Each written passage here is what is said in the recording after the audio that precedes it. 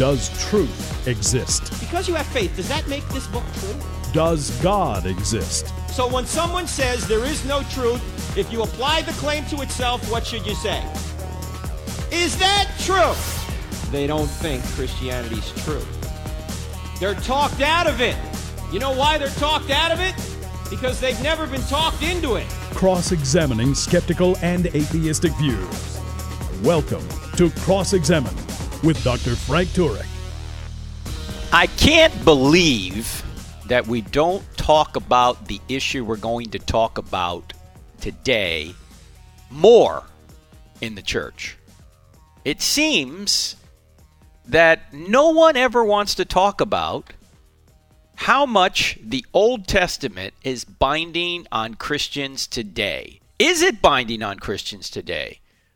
Is the law of Moses binding on Christians today? Are we supposed to be quoting from Leviticus, for example, as our guide for moral behavior?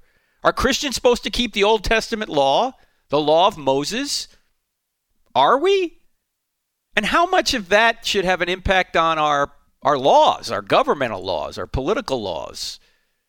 I mean, when we're having a conversation with somebody who might not be a believer, do we quote from Leviticus and say, hey, this is why I think such and such a behavior is right or wrong? I mean, you can think about homosexuality or issues of that nature that typically come up nowadays. Should we be quoting from the Old Testament as our guide for moral behavior? Is the question that we're going to address today. And in order to do that, I want to go for a few minutes to look at Acts chapter 15, the book of Acts, the book of the activities, the book of how the church emerged from Jerusalem to spread around the world, a book that covers probably from about 30 or so AD to about 62 AD, about 32 years this book covers historically, written by Luke, as you know. And in Acts chapter 15, it says this: some of the believers who belonged to the party of the Pharisees. Okay, stop right there. What? How many times have you heard people say, why didn't Jesus appear to the Pharisees? He could have convinced them right away, right? Well, I don't know who he appeared to. If he appeared to the Pharisees, he did obviously appear to Paul, a Pharisee. I don't know if he appeared to a group of Pharisees or if the Pharisees were part of the 500 he appeared to that Paul mentions in 1 Corinthians 15, but Pharisees became believers. In fact, in Acts chapter 6, verse 7, it says, a large number of priests became obedient to the faith, to Christianity. People overlook that little verse there, but there it is. And it seems to me that had to be true. Why? Because Luke would have lost all credibility across the Jewish world if he had said a large number of priests had become obedient to the faith. If it really didn't happen, it must have really been true that priests, Pharisee priests in particular, became Christians. And you fast forward here to Acts chapter 15, and there are believers who belong to the party of the Pharisees, and they stood up and said this: the Gentiles must be circumcised and required to keep the law of Moses. Well, the apostles and the elders met to consider this question. That would be Peter, John, James, Paul, I think was there as well. After much discussion, Peter got up and addressed them. Here's what Peter said. Peter, the chief apostle at this point, the leader. Brothers, you know that some time ago God made a choice among you that the Gentiles might hear from my lips the message of the gospel and believe. God, who knows the heart, showed that he accepted them, the Gentiles meaning, by giving the Holy Spirit to them, just as he did to us. He did not discriminate between us and them, for he purified their hearts by faith. Then now, why do you try to test God by putting on the necks of the Gentiles a yoke that neither we nor our ancestors have been able to bear? No, we believe it is through the grace of our Lord Jesus that we are saved, just as they are. You see what Peter's saying here? Look, we couldn't even live up to the law of Moses. Now you want to put Christians, new Christians, under the law of Moses? We couldn't even do it as Jews. Now you want to do... You want to put them under the law of Moses? This is what Peter said. And here's what James said. James said, it's my judgment, therefore, that we should not make it difficult for the Gentiles who are turning to God. Instead, we should write to them, telling them that to abstain from food polluted by idols, from sexual immorality, from meat strangled to animals, and from blood. So that's what he said. Let's not make it difficult for the Gentiles. We couldn't even live up to the Old Testament laws, Peter just said. But now, we're just going to say, look, here's what you need to do. Abstain from food polluted by idols. Stay away from sexual immorality. That's going to be a problem if you don't. And then from meat strangled to animals and from blood. And then they wrote together this. They're writing a little note to folks who asked the question. Here's what they said. Here's the quotation from Acts 15. It seemed good to the Holy Spirit and to us not to burden you with anything beyond the following requirements. You are to abstain from food sacrificed to idols, from blood, from the meat of strangled animals, and from sexual immorality. You will do well to avoid these things. Farewell.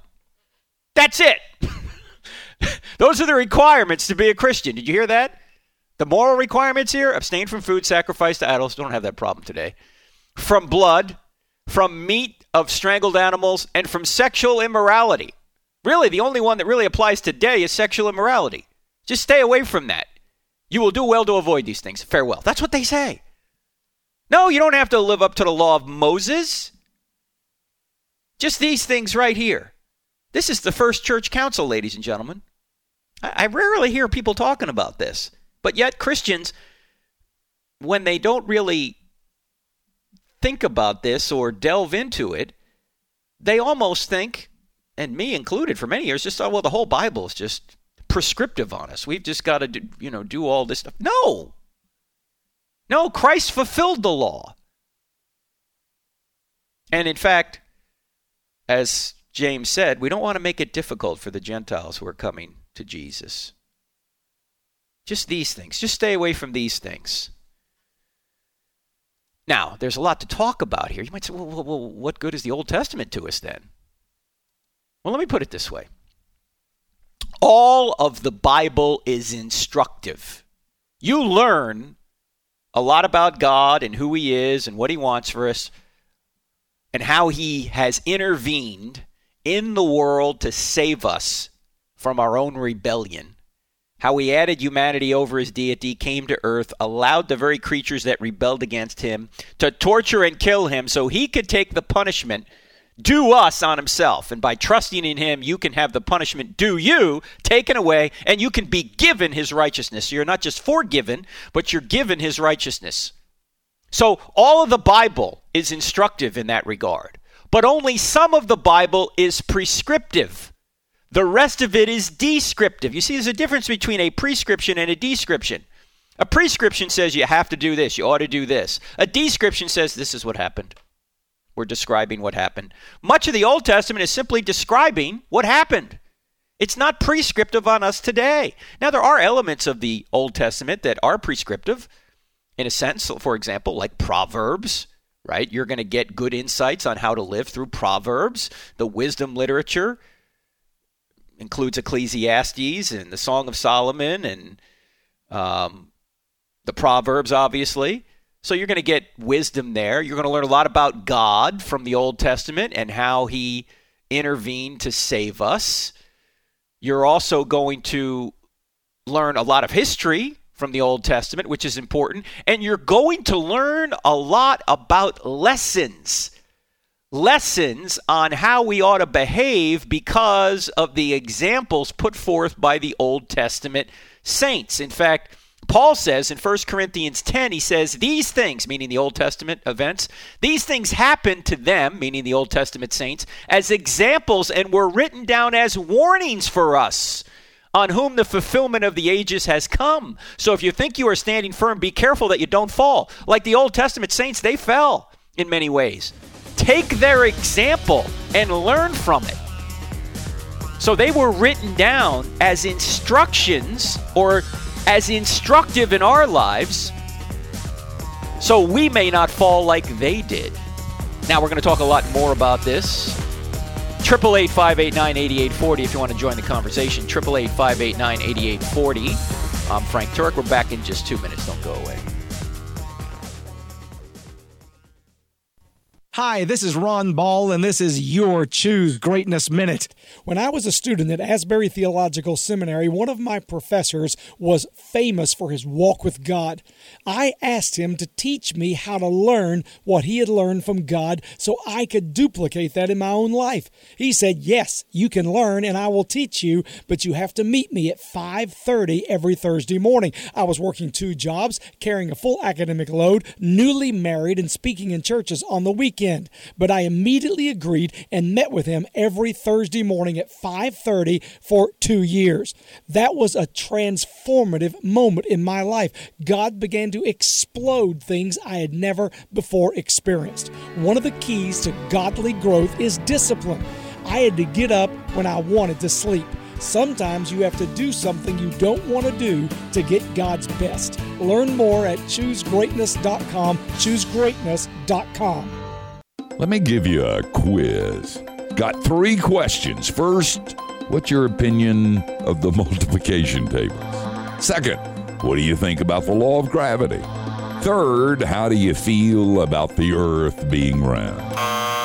You say, don't be silly, Steve. You don't have an opinion about those things. The multiplication tables, the law of gravity, the roundness of the earth, those are facts. That's how I feel when people question the existence of God. I want to say, are you some kind of fruitcake? The real question is, what is God like? Not, does he exist? The answer, he likes you so much that he gave his only son. I'm Steve Brown. You think about that. Hey, share what you just heard with a friend. Go to youthinkaboutthat.com.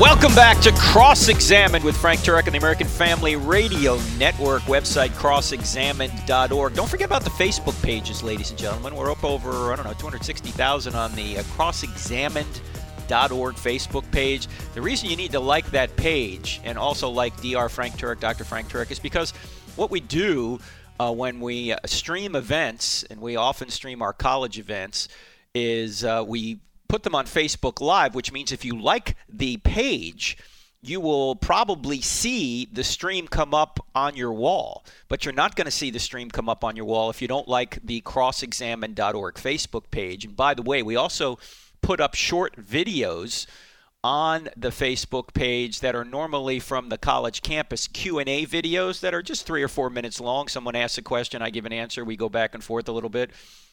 And I've noticed that if you share those videos with other people, they may watch it if it's just 4 or 5 minutes. They're not going to watch something that's, say, 45 minutes, but they'll watch something that's 4 or 5 minutes. And these little Q&As can then be a segue into a deeper understanding of Christianity, because then they may go further to the website, or they may go further into some other videos that we have up there, the longer ones. So if you would like those Facebook pages, crossexamined.org and Dr. Frank Turek, you'll be able to see those streams and also those short Q&A interactions from the college campus. Today we're talking about, and we'll get to your questions a little bit later if you want to interact on this issue, how much is the Old Testament prescriptive or binding on Christians today? And I think the answer is not as much as many Christians think. I think the Old Testament is instructive, and this is what Paul says in 1 Corinthians 10. By the way, what I mentioned just before the break, I was reading from 1 Corinthians 10, and when I first became a Christian, I went through a little workbook called Growing in Christ, and there were, a dozen or so scriptures you needed to memorize, and one of those scriptures was 1 Corinthians 10:13. You know the passage, perhaps, no temptation has seized you except what is common to man. That particular Scripture talks about how to avoid temptation. Well, what I just read before the break was leading up to that verse. Paul is talking about what happened in the Old Testament to the Old Testament saints is instructive to us. He says these things happened to them the Old Testament saints, as examples and were written down as warnings for us on whom the fulfillment of the ages has come. So if you think you are standing firm, be careful that you do not fall. No temptation has seized you except what is common to man, and God is faithful. He will not let you be tempted beyond what you can bear, but when you are tempted, he will also provide a way out so that you can stand up under it.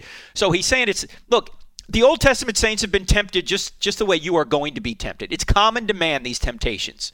If you don't want to fall like them, then ensure that you realize that God will provide a way out so that you can stand up under it. Now, quite frequently, the way out is to avoid the situation to begin with. Don't even go into a particular situation where you think you could be tempted. Now, so the Old Testament is helpful to us, it's instructive to us, but it's not all prescriptive to us. In fact, if you think about it this way, the Old Testament is God's covenant with Israel, whereas the New Testament is God's covenant with the world. Let me say that again. The Old Testament is God's covenant with Israel, but the New Testament is God's covenant with the world. And in the Old Testament, when it comes to laws, they're basically broken out into three categories of laws. You have the moral laws, like the Ten Commandments. You have the civil or judicial laws, the if-then laws of Israel. If your donkey falls into a hole, what do you do? That kind of thing. There's all those that are just pertaining to Israel at the time. And then there's ceremonial laws, such as the food, clothing, circumcision. Those laws were designed to show Israel that they had to be separate from the surrounding nations. So these laws, the moral laws like the Ten Commandments, the civil laws, the if-then laws of Old Testament Israel, and the ceremonial laws of Old Testament Israel, the food, the clothing, the circumcision requirements, those have passed away with the Old Testament. Oh, Frank, what do you mean? The Ten Commandments don't apply. Just hold on, I'm getting there, okay? Those laws were dealing with the nation of Israel, but Christianity is not a nation. See, the Old Testament was prescriptive for the ancient nation of Israel. And a good deal of it can be carried over and applied to the New Testament. For example, as I mentioned, Proverbs, Ecclesiastes, the celebration of marital love in the Song of Solomon, caring for the poor and vulnerable, as the prophets remind Israel. All those things apply to us today. We can learn from them. But the laws themselves were for ancient Israel. They're not for us today. Now, I just said, well, what do you mean the Ten Commandments don't apply to us today? The Ten Commandments as such don't apply to us today, but 9 of the 10 Commandments are repeated in the New Testament. So they do apply to us because why? They're repeated in the New Testament. If a law in the Old Testament is not repeated in the New Testament, it's not binding on Christians today. Now, what's the only law that isn't of the 10 Commandments repeated in the New Testament? Think about this for a minute.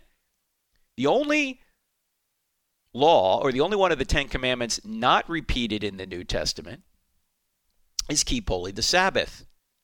In fact, you may be surprised to learn that Paul actually tells you in Colossians chapter 2, he says this, do not let anyone judge you by what you eat or drink, there's the dietary laws, or with regard to a religious festival, a new moon celebration, or a Sabbath day.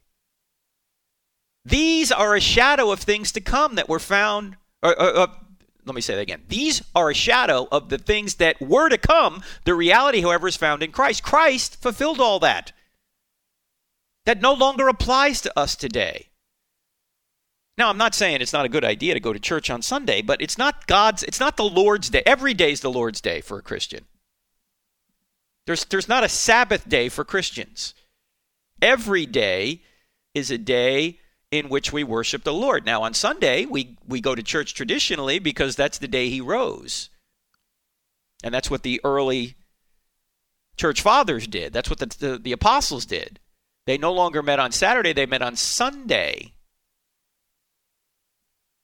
Sunday was the day.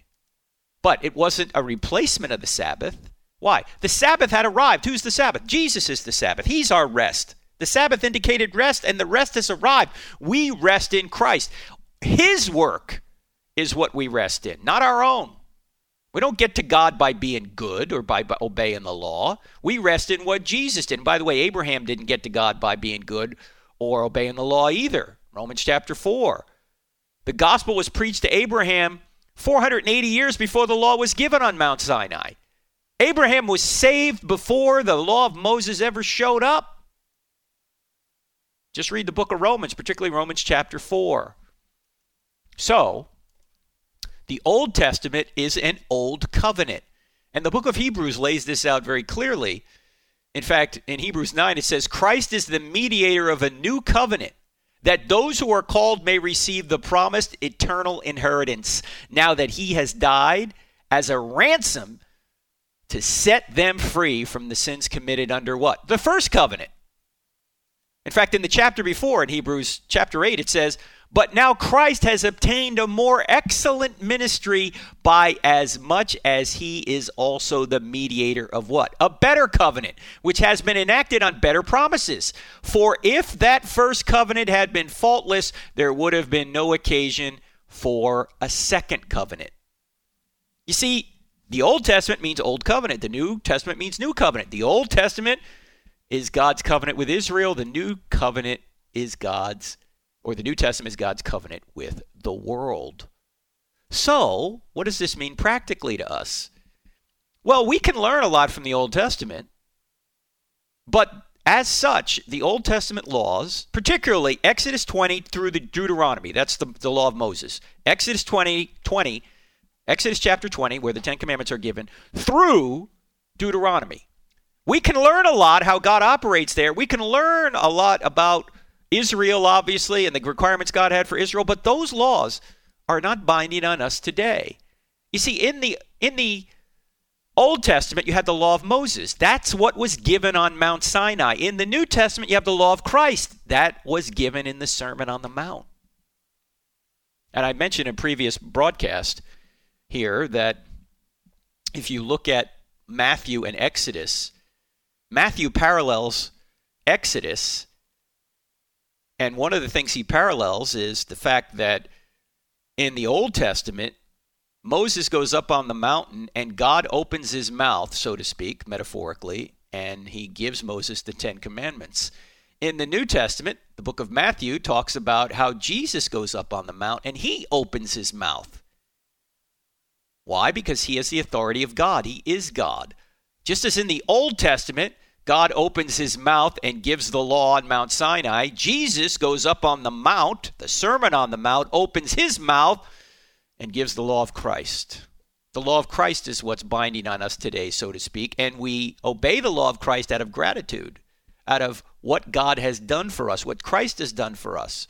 If you love me, you'll follow my commandments, he says. But we shouldn't be quoting from Leviticus to other Christians or even non-Christians and saying, oh, this is what God thinks about such and such. That's what he thought about the Old Testament. That's what he thought was normative and prescriptive on Israel, but it's not prescriptive on us today. Now, it is repeated in the New Testament, certain aspects of the Old Testament.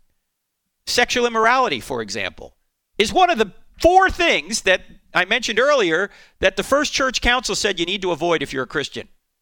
And sexual immorality covered every sexually immoral issue or behavior under that category. You always say, well, Jesus never talked about, say, homosexuality or premarital sex or any of these things. Well, no, actually he did. When he used the phrase or the term sexual immorality, that covered any sexual activity outside of the marriage between a man and a woman. He talked about the category. He didn't necessarily talk about the individual sins, but he talked about the category under which the individual sins were contained. It would be like saying, well, Jesus never talked about felony home invasion, so I guess that's okay. No, he talked about the category theft, even if he didn't specify felony home invasion. He's covering all theft by talking about theft, including felony home invasion. So it'd be silly to say, well, Jesus never talked about felony home invasion, so I guess it must be okay. No, silliness, okay?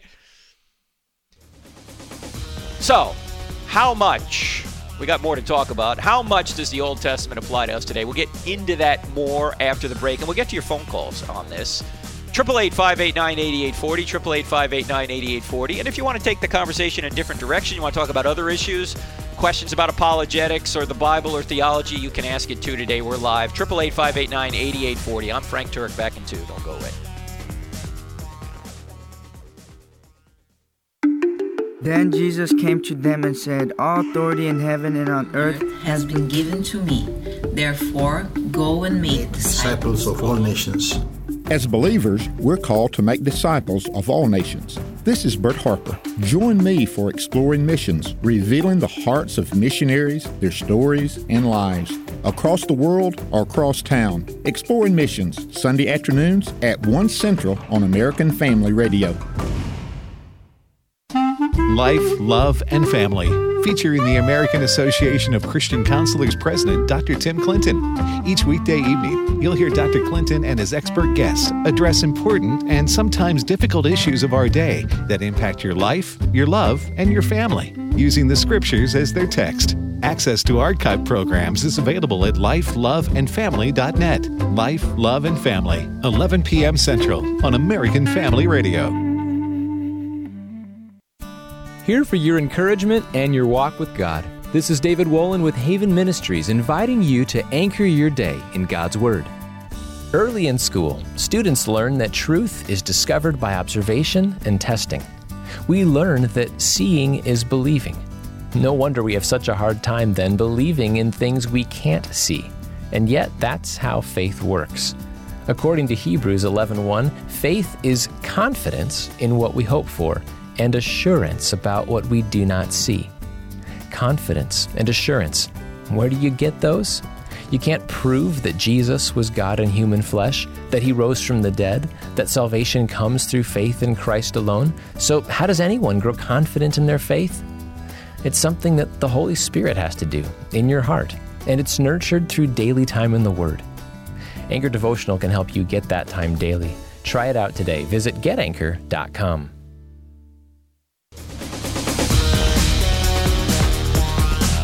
Welcome back to Cross-Examine with Frank Turek on the American Family Radio Network. How much of the Old Testament applies to us today? We've been talking about the difference between a prescription and a description. Much of the Bible is descriptive. It's not prescriptive. It tells us what happened. It doesn't tell us what we ought to do. Some of it tells us what we ought to do, but we have to keep that distinction clear. Anyway, now, by the way, before we go to your phone calls, 888-589-8840, 888-589-8840. I want to mention tomorrow I'll be at First Baptist Church, Rogers, Arkansas, during all 3 services in the morning. And then tomorrow night at 6 p.m., we'll be doing I Don't Have Enough Faith to Be an Atheist. And then next week, you're not going to want to miss the National Conference on Christian Apologetics here in Charlotte, North Carolina. SES.edu. That's Southern Evangelical Seminary's website, SES.edu. Check it out. It's the best apologetics conference probably in the world. It's the 24th annual. There'll be many speakers there. Myself, J. Warner Wallace, Norman Geisler, Gary Habermas, Hugh Ross, Ken Ham. Ken Ham's going to have actually a debate, kind of a dialogue with Richard Howe. Listen to our last podcast from our last radio program from last week. We talk a little bit about that. He'll be there. There'll be many other speakers there that you don't want to miss. So hope you can be there. It's next Friday, or this coming Friday, and Saturday, the 13th and 14th here in Charlotte. Go to ses.edu to sign up for that. You're not going to want to miss 2 full days. In fact, there's a debate on Friday night between Richard Howe and Dan Barker on the existence of God. So it's a full weekend, all day Friday into Friday night, and then Saturday to about 5 o'clock. So it's the 24th annual. Don't want to miss it. SES.edu. All right, let's go to the phone lines and see what you guys are thinking about the Old Testament. How much does it apply to us today? We'll start with Joshua in Virginia. Josh, where in Virginia are you? Basically Mechanicsville, right outside of Richmond. Outside of Richmond. All right. What's going on? Yeah. It's good to be here. Thank you so much, Brother Frank. I just had a couple of quick comments here. Yeah. So, and then in Acts 15, we read that passage a lot. And, one thing that comes to mind first is that man does not live on bread alone, but every word that proceeds from the mouth of God. And I look here at this passage, and we talk about different things that they're not supposed to do. abstaining from food polluted by idols, sexual immorality, strangled by animals strangled and from blood. But then the next verse says, for the law of Moses has been preached in every city from the earliest times and is read in the synagogues on every Sabbath. So I think it's kind of interesting that he's telling the believers to follow some parts of the law, because each of those things are from the law. It's sexual immorality, blood, strangled, idols. So he's not saying don't obey the law. He's saying obey the law. These first things are easy to first do, and they're detrimental. You have to do these things because they're serious to an individual, the congregation, and the health. Then the very next thing he's saying is, don't worry, they're going to get the rest of it, because every Sabbath they're going to be going and hearing the law of Moses. All people are going to be hearing it, and they're going to learn. You don't want to put a yoke on someone so heavy that's a new believer that you have to obey all these things at once. You want to give them the most important things in their life that they need to deal with. They can maybe break up their marriage, give them health problems, and then eventually they're going to learn more about it. And ultimately, I believe, well, what should we do? Well, what would Jesus do? Jesus is the same today, yesterday, and forever. And what would he do right now? The same as he did back then. He would obey every word from the mouth of God, because it is God's holy word that is for us, each and every person. So if we were to follow him, it's good to look at what he did. And what did he do? He obeyed everything that God ever said. Thank you, brother. God bless. But Josh, you still there? Don't go away. Yes, sir. Josh, you still there? Yes, sir. No, I just wanted to ask, are you saying that we have to obey all 613 laws of the Old Testament? I'm saying we get to. It's our privilege. And if it applies to it. And obviously, if I'm a man, and there's ones that apply to women, that wouldn't apply to me because I'm not a woman. No, I understand that, but let me just ask you this. Paul says in Colossians chapter 2 that don't let anyone tell you have to obey any Sabbath or festival day, right? So, well, I think what he's saying right there is don't let anyone accuse you or blame you or be against you if you do observe it. Not telling you to say not to, right? Because he did himself, right? I mean, many times in the book of Acts, we see him doing such things. We see him obeying the law, and we know that God's word doesn't change. God doesn't change. So for him to say something is established, he said in Amos that I would reveal to my prophets if I'm ever going to do anything. The prophets did never tell us that God's going to change his Sabbath. Okay, but so hold on. Saying it. Josh, sorry, I'm hearing some feedback there. Anyway, I'm here. Yeah. No, I was just going to say though that God doesn't change, but his commands can change, because when his commands change, his nature doesn't change. I mean, you do this as a parent. If you're a parent, right? You may change your command to your child, but you haven't changed. For example, you're trying to love your child, so when your child's young, you say, don't play in the street, right? But when your child gets older, you go, hit the streets and go get a job. Both of those commands are rooted in love. You're looking out for your child. You're loving your child. You want what's best for your child. But your command has changed because the situation has changed. So if God changes commands, dealing particularly with the civil law, the ceremonial law, he's not going to change commands with regard to moral law because that's based on his nature. But the civil or the ceremonial laws can change because the situation has changed. We're no longer in Old Testament Israel. We no longer even have a temple. We can't bring anything to the temple. There's no temple, right? So how could we obey all the laws from Exodus 20 to Deuteronomy unless we go to some temple in Jerusalem, which doesn't exist, and continue to do everything the laws say there? How could we even do that? If we wanted to, we couldn't do it. Well, the interesting thing is a lot of those things that are quote-unquote ceremonial, they were foreshadowing of what was to come through Messiah. So when he did that, he was the one that was ultimately even meant to fulfill those things. So we have that in him. Right, but if there's that's things the we point. cannot do, then we cannot do them, right? However, it does say in the prophets that there will be offerings, there will be people that come and give their offerings, and if they don't bring those offerings, they won't receive rain in the later kingdom. So we're going to see reestablishment of that kingdom and reestablishment of offerings giving as our king will be with us.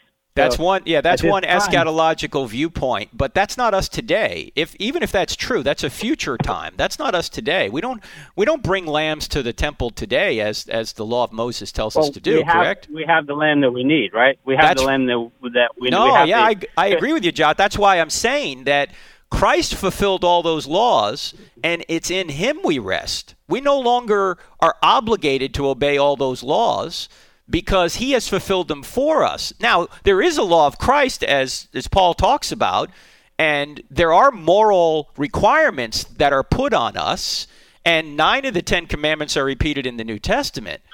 But the Old Testament as such is no longer binding on us as Christians, particularly the Old Testament law, the law of Moses, Exodus 20 to Deuteronomy. But I appreciate your perspective. Thanks very much, Josh. Go ahead.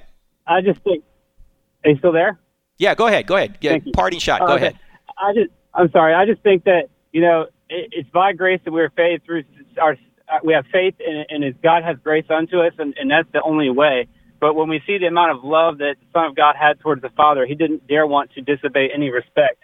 So I don't look at it as a privilege. I don't look at it as that we're forced to, or that we have to, or we're obligated to. I look at it as a blessing, and it's an opportunity. And out of love, because he has saved us, we want to obey him. And we want to walk as he wants us to, because if we love him, we'll obey his commandments. And if we are to follow Christ, we ought to walk as he walked. And he walked out of love and obedience to the Father.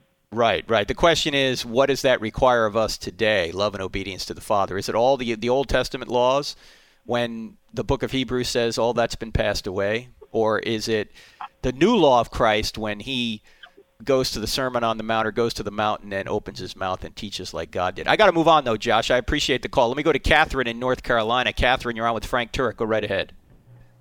Help us, Frank. You help us to think, and thank you. Oh, thank you. If a Muslim man becomes a Christian and he has 4 wives, what does he do with the other 3, and can he never become an elder in the church because he's not a man faithful to 1 wife? Wow. I don't know how to answer that. That's amazing, Catherine. We're trying to unscramble eggs then, right? Yeah. What do we do in that situation? I don't know. Elder? Huh? Can he not be an elder because he's not a man faithful to 1 wife? Yeah, well, maybe not. I mean, that's a unique situation. I don't know. It's interesting. Well, we need to win the Muslims, so we need to think about it. Yeah, that's right. It's a great question. Give us an answer. Well, here's an answer from, let's say, from the Roman Catholic perspective. Do you know that there are Roman Catholic priests who are married? Did you know that? Yeah. Because if a man is married and then wants to become a priest, a Roman Catholic priest, whether he's an Anglican priest already or if he just wants to become a priest, he can become a priest and just be married. Now, I don't know what would be said if a Muslim who had 4 wives tried to become a Christian. I don't know. I mean, that just seems that's an interesting question. Never thought of it. I don't know what would happen. I don't know what a local church body would do. I don't even know if the guy became a Roman Catholic, what would they do? I don't know. It's a good question. The Roman Catholics would have never recognized 3 of the marriages in the first place. But yeah, maybe they would annul 3 of them. I don't know. It's a great Muslim. Yeah. That would be. No wonder they don't come to the Lord. Now, Catherine, why are you asking this question? Is there a situation in your church? Well, there are several Muslims around our town, and I've given them books to read. But you think about it. In one of Nabil's, the guy that had Nabil Qureshi, yes. His book, it's his book I gave, because he had so much respect for them, but yet told them the truth. Mm-hmm. And that wasn't answered in the book either that I remember. And I thought, well, no wonder they take so long to come to the Lord, because they don't know what to do, and we don't either. It's a great question. I'd have to think it through to figure out what would be the appropriate course of action for a Muslim if he did become a Christian and he had 4 wives. What would he do? By each of them. Yeah, he might. It might be that somehow he stays in the marriages for the sake of the children. I don't know. It's a great question. After all, God offered to give David another wife. That's right. Well, yeah, there's the Old Testament issue of polygamy. The problem in the Old Testament with regard to polygamy is, first of all, God says in Deuteronomy 17:17, don't multiply wives. And secondly, everybody that got involved in polygamy, it turned out to be a disaster. So just because something is described in the Old Testament, and by the way, I'm glad you brought that up, Catherine. Here's a good example of the difference between a description and a prescription. A lot of people will say, well, in the Old Testament, there's polygamy. Yeah, that's a description. It wasn't a prescription. Right. It was a description, and if you watch what happens descriptively to David and Solomon and all these people, their lives get blown up, basically, because at least partially, they got involved in polygamy. Great question, Catherine. Thanks for bringing a conundrum to us. We'll go back to your calls right after the break. 888-589-8840. I'm Frank Turek. You're listening to Cross-Examined with Frank Turek on the American Family Radio Network. Don't forget about liking our Facebook page, crossexamined.org, and download the app, Cross-Examined app, 2 words in the App Store. Cross-Examined. I'm back in 2 minutes. Several firefighters died when the small brush fire roared out of control. They tried to escape by heading for a nearby road, but it turned out to be a dead end. Many people make the same kind of mistake when it comes to their spiritual destiny. That's because most people are counting on their religion or spirituality to make things right with God. The Bible says there is a way that seems right to a man, but in the end, it leads to death. Whatever road you're on may seem right, but if it isn't God's road, it doesn't matter how right it seems. Price to be paid is death. That's what you and I deserve for hijacking our lives from God. Jesus gave himself as a ransom for all men. He loves you too much to lose you. So he went to the cross to pay that price to remove the sin that will keep you out of heaven. To learn more, call 888-NEED-HIM. Jesus won't lead you down a dead-end road. Call 888-NEED-HIM. Do you want to go around the Word in 180 days? Welcome to Tips with public school educator Dr. Bill Ziegler. If you were to ask me if I wanted to go around the world in 180 days, I would jump on board in a minute. But this is a little different. Karen Seddon, a leader in Christian educators, started a program called Around the Word in 180 Days. This is a devotional to get you digging into the Word as a Christian teacher and encourage you to really stay strong in your faith while teaching in our public schools. Karen's faithful and dedicated service provides educators a totally free devotional that they can learn and grow deeper in God and their faith while becoming a teacher in our schools. Visit our website today to get connected with this great devotional. We are here to serve you. We are here to bless you. We are here to pray for you at Christian Educators. Visit the TIPS website at 4tips.org. That's the number 4, TIPPS.org.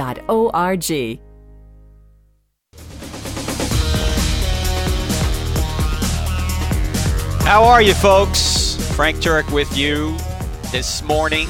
If you're listening on Sunday, it's the afternoon. But we're talking about how much of the Old Testament is prescriptive on us today. And I'm trying to make the case it's not prescriptive, particularly the law of Moses. That's been fulfilled by Jesus. And when I say the law of Moses, I'm talking about from Exodus 20 to the book of Deuteronomy.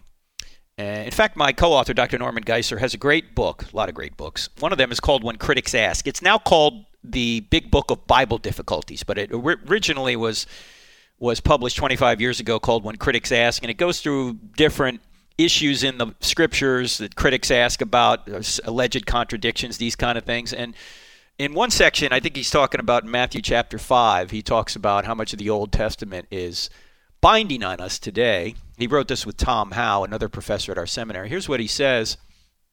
Christians today are no more under the Ten Commandments as given by Moses to Israel than we are under the Mosaic law's requirement to be circumcised. See Acts 15 and Galatians 3. Or to bring a lamb to the temple in Jerusalem for sacrifice.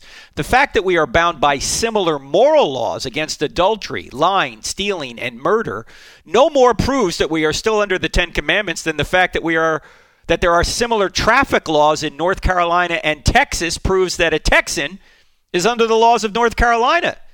The truth is that when one violates the speed laws in Texas, he has not thereby violated a similar law in North Carolina, nor is he thereby bound by the penalties of such laws in North Carolina. In a like manner, although both the Old Testament and New Testament speak against adultery, nevertheless the penalty was different. Capital punishment in the Old Testament and only excommunication from the church in the New Testament with hope of restoration upon repentance. So there's a difference, obviously, between the Old and the New. And there are laws similar in the New, similar to what is said in the Old, but because they're similar doesn't mean that the Old Testament laws are binding on us. The New Testament laws are, but not the Old Testament. All right, let me go to TJ in Louisiana. TJ, you're on with Frank Turek. Go right ahead. Hey, thanks, man. I want to say about this. Ephesians 2:8 says, let me quote it right. For you're saved through, grace through faith you're saved, right? Mm-hmm. It is the not gift of works. of God. Right. Yeah, not of works. Okay, now the law was made by Paul, but Paul said, you can live by the law, but the law does not save you. And I think we're having a kind of confusion about what saves you. Does the law save you, or does Christ save you? And I think that's a big problem.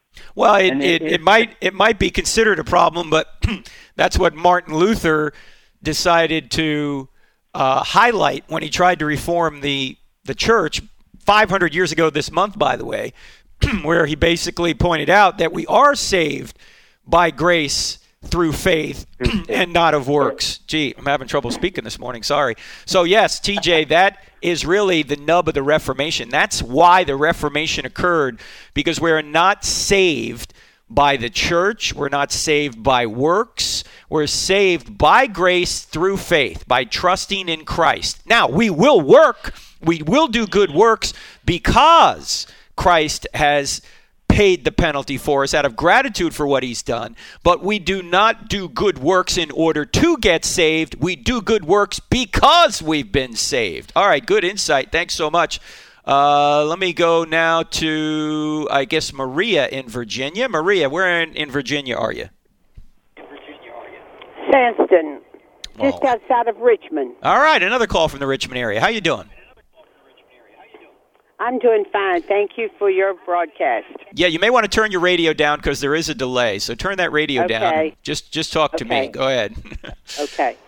I would like to know, in the Old Testament, it speaks of taking a wife from different countries. Mm-hmm. Is that true today? I mean, does that have anything to do with the interracial marriages today? No, because in the Old Testament, the prohibition against marrying other or women from other countries or men from however you want to put it, that was to keep Israel from worshiping other gods, because God knew that if you married across religious lines, that there would be a tendency toward apostasy, there would be a tendency toward idolatry, and Solomon proved it. It pulled him away, and many other Old Testament figures proved it as well.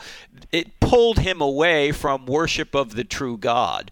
And by the way, in the New Testament, there's a similar kind of request or command that God gives. It's more of a command than a request. Marry in the Lord. In other words, marry somebody who's a Christian. It doesn't have anything to do with their race. There's really only one race, the human race. It doesn't have anything to do with their ethnicity. It has to do with their belief system. Does the person trust in Christ for their salvation? Is the person a Christian? Because if you're unequally yoked, a reference obviously to agriculture at the time, if you're unequally yoked, there's going to be trouble. And marriage is hard enough already. You don't want to be married to somebody, if you can avoid it. You don't want to be married to somebody of a different worldview, a different religion. Does that make sense? Yes, it does. Thank you so much for the call. Thank you. All right, thanks so much. Thank you. Let me go to, Terry in Texas. Terry, we got just a couple minutes, so we got to make it quick. Go ahead. Okay, God bless you and your ministry, sir. Thanks, Terry. I want to go to the Mosaic Law. You were talking about that and immorality, and the Mosaic Law in Matthew chapter 19. The disciples bring up the thing about, or the Pharisees bring up the thing about marriage and divorce. Right. And Jesus brings up the fact that you could only have your wife divorced except for sexual immorality. Right. And his disciples go to the flesh and they say, if the relationship of a man with his wife is like this, it's better not to marry. And in the ensuing verse, our Lord broadens the whole thing into sexual immorality in general and points us back to Father God when he says there are eunuchs who were born that way from their mother's womb. There are eunuchs who were made by men, and there are eunuchs who have made themselves that way because of the kingdom of heaven. Let anyone accept this who can. That points us back to God's law in not just adultery, but also homosexuality and every form of sexual immorality. Because functionally, some men find difficulty having relations with women. effectively. They consider themselves eunuchs from the womb. There are eunuchs who were made that way, mostly in that culture by men, so they could be concubine guards and things. And there were also eunuchs who've made themselves that way because of the kingdom of heaven, because of the purity of our lifestyle, and the fact that, as James said and told the young church, we abstain from sexual immorality of every kind which was prescribed by Father God in his law. Right. But the point I'm making, I don't know if you agree with me or not, I guess the point I'm making is that the sexual immorality laws that are in the Old Testament, many of them are repeated in the New Testament, but they do have different penalties, right? I mean, we just mentioned about adultery. Yeah, in the Old Testament, adultery was a capital crime. In the New Testament, you're excommunicated from the church with hope of restoration. So there is a difference there. And using the law of love, right? Right. So just because the laws are similar doesn't mean that they're the same. They're not. What was binding in the Old Testament on Israel is not binding in the New Testament on Christians. You agree with that? Right. Yes, okay. Absolutely. That's my point, and that's kind of the point of the whole program, was just to point out, look, if you're going to go to another Christian and you're going to say, well, adultery's wrong, yes, it's wrong in the Old Testament, and yes, it's wrong in the New Testament. The penalties are different, however, and what's normative on us today is the New Testament, the New Covenant. And as the writer of Hebrews says, you wouldn't need a new covenant. You wouldn't need a better covenant unless the old covenant had a fault in it. And the old covenant did, and this sounds crazy for some for the first time you're hearing it, the old covenant did have a fault to a certain extent. It was not God's ideal. In fact, since you brought up Matthew 19, let me just point this out. And thanks for your call, Terry. I got to let you go because I'm running out of time. But right here in Matthew 19, here's what Matthew says. This is what Jesus says. Matthew's recording it. He says in verse 8, he says, Moses permitted you to divorce your wives because your hearts were hard, but it was not this way from the beginning. I tell you that anyone who divorces his wife except for marital unfaithfulness and marries another woman commits adultery. It was not this way from the beginning. In other words, God, to a certain extent, accommodated to the culture of the Old Testament. But it shouldn't have been this way. But he said, since your hearts were hard, I gave you an exception here. Now, it's not that's why a lot of stuff in the Old Testament, you go, this thing seems crazy. This doesn't meet modern standards and all this. Yeah. Well, it wasn't God's ideal from the beginning. God is just trying to get people saved. And the way he does that is he brings a promised Messiah into the promised land, or through the promised land. Let me put it another way. He brings the promised people to the promised land so he can bring the promised Messiah to save the whole world. The Bible, its primary goal is not right and wrong, although it obviously deals in that. It traffics in that. The Bible's primary goal is to make you wise unto salvation. That's what 2 Timothy 3 says. That's the goal of the Bible. That's the purpose of the Bible. It's not to detail every moral issue, although it obviously traffics in that. So that's the purpose, to bring people to Christ ultimately. And the Old Testament is a valuable, very valuable section for us to understand what God is up to and who God is. But it is not normative on us today.